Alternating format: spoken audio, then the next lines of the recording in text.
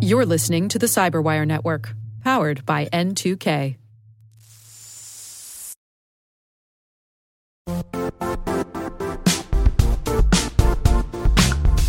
The IT world used to be simpler. You only had to secure and manage environments that you controlled. Then came new technologies and new ways to work. Now, employees, apps, and networks are everywhere. This means poor visibility, security gaps, and added risk. That's why Cloudflare created the first-ever connectivity cloud. Visit cloudflare.com to protect your business everywhere you do business.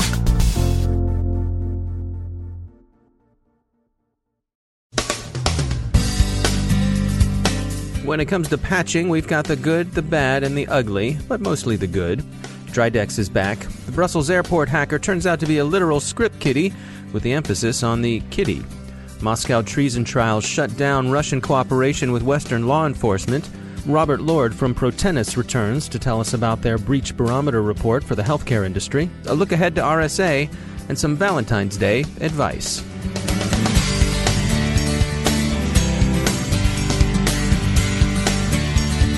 I'm Dave Bittner in Baltimore with your CyberWire summary for Friday, February 10th, 2017.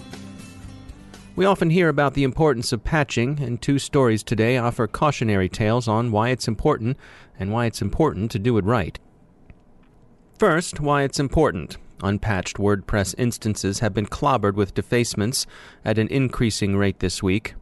Sucuri, the firm that discovered and disclosed the now swatted bug to WordPress, has been tracking attacks and finds that as of yesterday, more than 1.5 million pages had been hit. WordPress quietly fixed the problem in its API back on the 26th of January with release 4.7.2. The patch was rolled out quietly in the hope that hackers would overlook the vulnerability WordPress was closing, but that hope was apparently in vain. A number of industry observers would strengthen that observation, saying that the hope was foreseeably, inevitably in vain, since patching a vulnerability unavoidably discloses that vulnerability to the ill-intentioned. So WordPress users are advised to patch. It's the old versions that are being hit hard. Second, why it's important to do it right. NASA's Inspector General has released a report on industrial control system security within the space agency. NASA sensibly commissioned the study because of the extent to which operational technology has evolved away from manual systems toward increasingly comprehensive automation. Among the findings was this: application of a security patch to software used to control a large engineering oven caused a reboot that stopped the oven's monitoring equipment from running. This effectively disabled both temperature control systems and impeded alarm activation, causing a fire that burned undetected for 3.5 hours. So, check patches for unintended consequences before applying them. And managers, when IT says they're verifying the patch is okay to apply, remember, they have good reason to do so. According to authorities in Belgium and the United States, the post-massacre cyber attack on Brussels International Airport last March proves surprisingly and troublingly to be the non-ideological work of a Pittsburgh miner described in news reports as a child. There's no sign of ISIS inspiration or commitment, just another awful example of online disinhibition, and another lesson in the importance of remaining circumspect in attribution.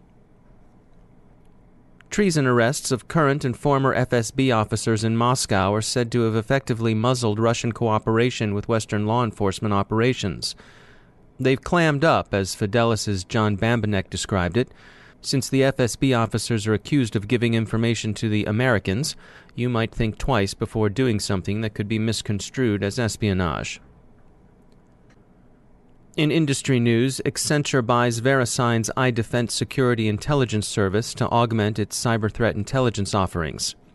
Evident.io and its remediation platform pick up $22 million in a Series C investment, and threat intelligence exchange TrueStar attracts $5 million led by Storm Ventures.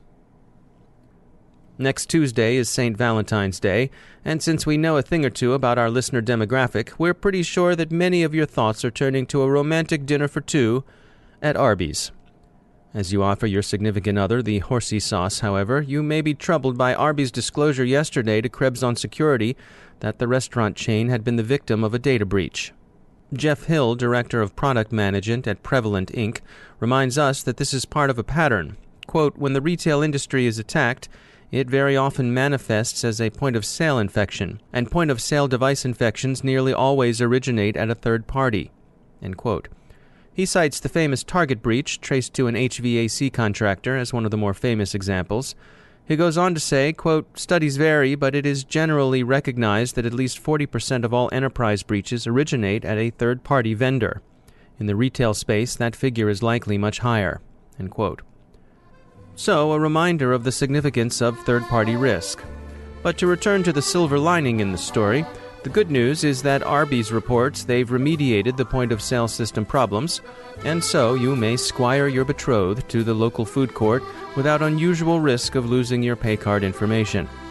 Any other romantic risks, and you don't need us to tell you February 14th is a positive minefield of such risks, are solely your responsibility.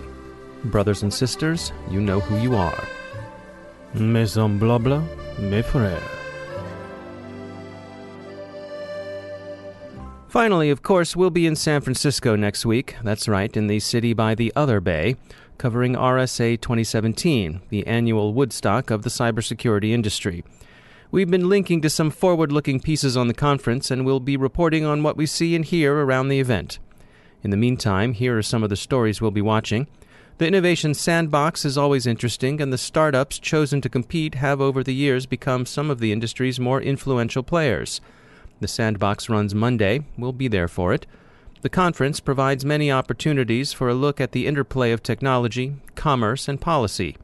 It'll be interesting to see, for example, what technologies the Department of Homeland Security's Science and Technology Directorate has queued up for transition. And of course, we'll be talking with interesting companies, large, small, and medium. If you see us around the Moscone Center, be sure to stop us and say hello.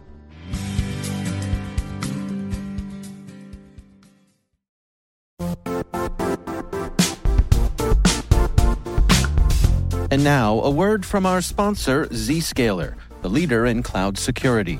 Cyber attackers are using AI in creative ways to compromise users and breach organizations. In a security landscape where you must fight AI with AI, the best AI protection comes from having the best data.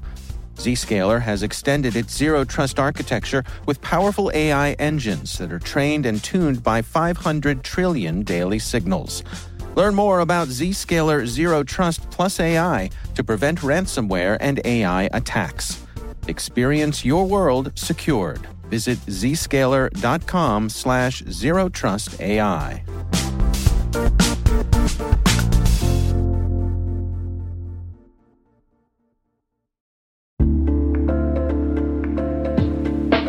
Are lengthy security reviews pulling attention away from your security program?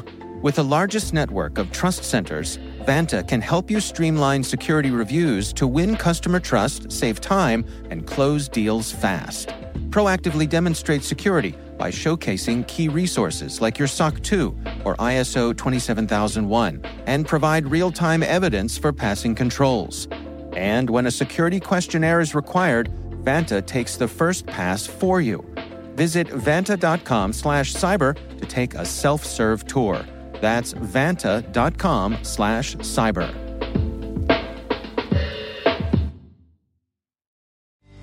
Joining me once again is Ben Yelin. He's a senior law and policy analyst at the University of Maryland Center for Health and Homeland Security. Ben, once again we find ourselves back looking at the Playpen child porn case, but we've got some interesting developments here. Bring us up to date. Yeah, so back in 2015, and we've talked about this before, federal investigators temporarily began operating this Playpen child pornography site for 13 days before shutting it down as part of what they called a network investigative technique to try and find basically IP addresses, the users of this service. One of those users was a guy by the name of Jay Michaud, who lives up in Vancouver, Washington. He allegedly logged on to this Playpen site while it was being run by the federal government, and he was arrested and prosecuted. The judge, as part of the prosecution, asked for the source code used to target this defendant, and instead of providing that source code, the FBI decided to keep it classified without the source code, the case can't go forward, the prosecution can't go forward. The federal government has dropped its appeal in the case and has allowed this individual, Michaud, to go free. So we were just talking about it before. This is one of the luckiest people in the country. He was caught using child pornography, but because the federal government has bigger fish to fry in the form of the source code, he's going to be able to evade prosecution. So just take us through sort of the big picture of this. I mean, here we have someone who has serious charges against him, but instead of pursuing that case, the government decides to step back and live to fight another day? Yeah. First of all, there are 135 cases like this nationwide in courts of varying jurisdictions. So it's possible that there could be a friendly judge somewhere that could go through with a prosecution without asking for the source code.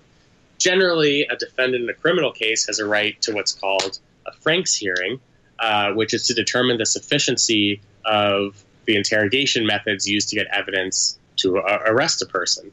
It's possible that there could be a judge that could deem the investigatory process sufficient without looking at the source code. And since there are so many cases cut across so many jurisdictions, it's certainly possible. And in that case, in order to protect the code, it would not be in the government's interests to continue to prosecute cases where they would have to reveal the code. Of course, the result of that is that people who have committed a federal crime, viewing child pornography, are going to evade prosecution. But I think the way the federal government sees it, that's a small price to pay in order to protect the integrity of the source code. And is there a way that the government can take that off the table? I mean, it's going to be really hard. Yeah. Defendants have a constitutional right to confront the evidence against them and to know exactly which evidence produced the incriminating information that led to their charges. As I mentioned, they're entitled to this so-called Franks hearing, and there could be judges who are going to be satisfied with the evidence without seeing the source code. But if a judge isn't, then there are very few options that the federal government has. Ben Yelin, thanks for joining us.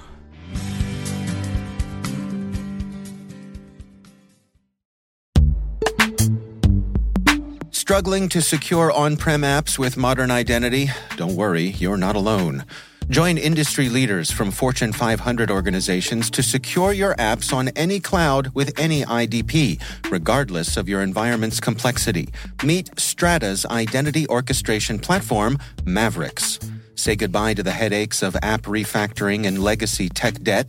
With identity orchestration, you can modernize legacy apps to use MFA or passwordless authentication in a few weeks, migrate from one IDP to another, and so much more without changing the app. No matter your IAM use case, Strata extends the value of your current identity investments. And the best part?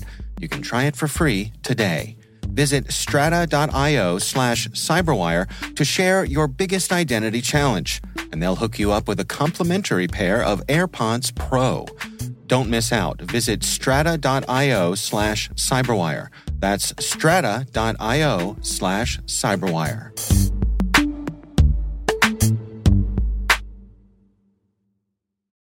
My guest today is Robert Lord. He's the CEO and co-founder of Protenus, a company that provides privacy protection for patients and providers in the healthcare industry. He returns to the Cyberwire to tell us about their Breach Barometer report covering 2016. One thing that we see is a remarkable consistency from month to month on the proportion of types of breaches. So we see always probably around 40%, give or take, of breaches are attributable to insiders. So one issue there is that we constantly, when we think about breaches, when we think about hacking or cybersecurity incidents, we think about these external actors, individuals who are breaking into our systems and stealing data, whether that's state or criminal actors. But in fact, what our research reveals that at least in healthcare, you've got hacking that makes up about 26.8% of all breaches when you look back at all of 2016. Mm-hmm. But insider threats are about 43% of all breaches. And so really what we're saying is, we really need to take a closer and quantitative look to say, what really do we need to defend against? And is it matching up with our broader intuition around our vulnerabilities? So when you say insider threats, what's the spectrum of things that encompasses? So insider threats can be anything from your naively dangerous individuals, so individuals who might be taking information inappropriately home and then losing it, all the way to individuals who are systematically scraping and stealing medical records and diverting them to the black market for resale or for use against individuals. So it's a pretty wide spectrum of maliciousness and sophistication. But overall, what we see is that healthcare, unfortunately, is not having these threats go down. We're really not deploying any solutions to tackle them systematically across the industry, and that there's a real need to grow an awareness of these challenges. In terms of reporting these breaches, obviously healthcare is a highly regulated environment. So how does the reporting with what is known, with what is made public, and the delays in getting that information out, how does that all play out? Great question. Reportable healthcare breaches fall into two broad categories. One is your smaller breaches that just need to be reported on an annual basis. And those can be things like faxes being missent, small individual incidents that don't really need to have the scope of an immediate public notification, that type of thing. But any breach that involves greater than 500 patients, HHS needs to be notified immediately of that. You have a 90-day reporting window for that. And then those are added to what's called the Wall of Shame, which is maintained by the Office of Civil Rights, which is responsible for administering HIPAA. And that really allows you to get a sense of what are the breaches that are occurring, what are the characteristics of those breaches, and how long is it taking people to respond to them. Now, one of the challenges that we see with that is while, of course, OCR does its best and does a pretty good job on many fronts, when we went through all the breaches that were publicly reportable, we still saw that probably a third again of breaches versus the OCR Wall of Shame were not being put on the OCR Wall of Shame. And so what this means is that there still is a need to have a bit more of a rigorous methodology, perhaps more of a proactive methodology to finding and reporting these breaches, and making sure that there's a centralized place for people to look at all of that information and understand what these trends are. We think that as hospitals and health systems, HIEs, payers start to examine their security posture, we believe and we hope that 2017 becomes the year of insider threat awareness. It's not that anything's fundamentally changed. It's that what we believe is occurring is an awareness and a transformation in people's understanding of the fact that this is a threat that they can no longer avoid or believe is just the cost of doing business. All of this really gets to a core question and a core message that we always talk about at Protenus, that we think about at the Institute for Critical Infrastructure Technology. And that issue is, how do we ensure trust in healthcare, right? How do we have the confidence to know, all the way from the patient believing that their data will be protected and will be used appropriately, to the system administrator knowing that everyone who has access to that data appropriately has that access and is using it appropriately, to everything in between. A hospital really needs to understand every single access to patient data that occurs, and the health system as a whole badly needs a set of systems and processes to feel that all of this interoperability, all of this exchange of health data, all of this data sharing that's been pushed, and appropriately so, for improving patient care, is not done to the detriment of the privacy and security of all the patients whose data is being shared. At its core, trust in healthcare is a question of making sure that you understand what appropriate use of information is. And to do that, we really need a greater understanding of all the players. That means we need to understand all of the users and how they normally and appropriately access data. We need to understand all of the patients and what those normal care flows should look like, what does an appropriate course of care look like, and then all of the connections between those, whether it's health information exchanges, electronic health records, payers and claims management, financial systems. Understanding both the content of the data as well as how that data flows through all these health organizations is a real challenge that healthcare is facing now, but one that they're beginning to tackle, one that they understand really needs to come onto their horizon for 2017 and 2018, and one that also at Protenus we're confident that they're going to be able to tackle successfully, especially with new technologies coming onto the front from a variety of different areas. That's Robert Lord from Protenus. You can sign up to receive copies of their Breach Barometer reports on their website.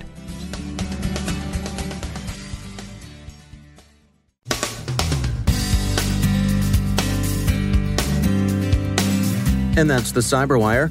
We are proudly produced in Maryland by our talented team of editors and producers. I'm Dave Bittner. Thanks for listening.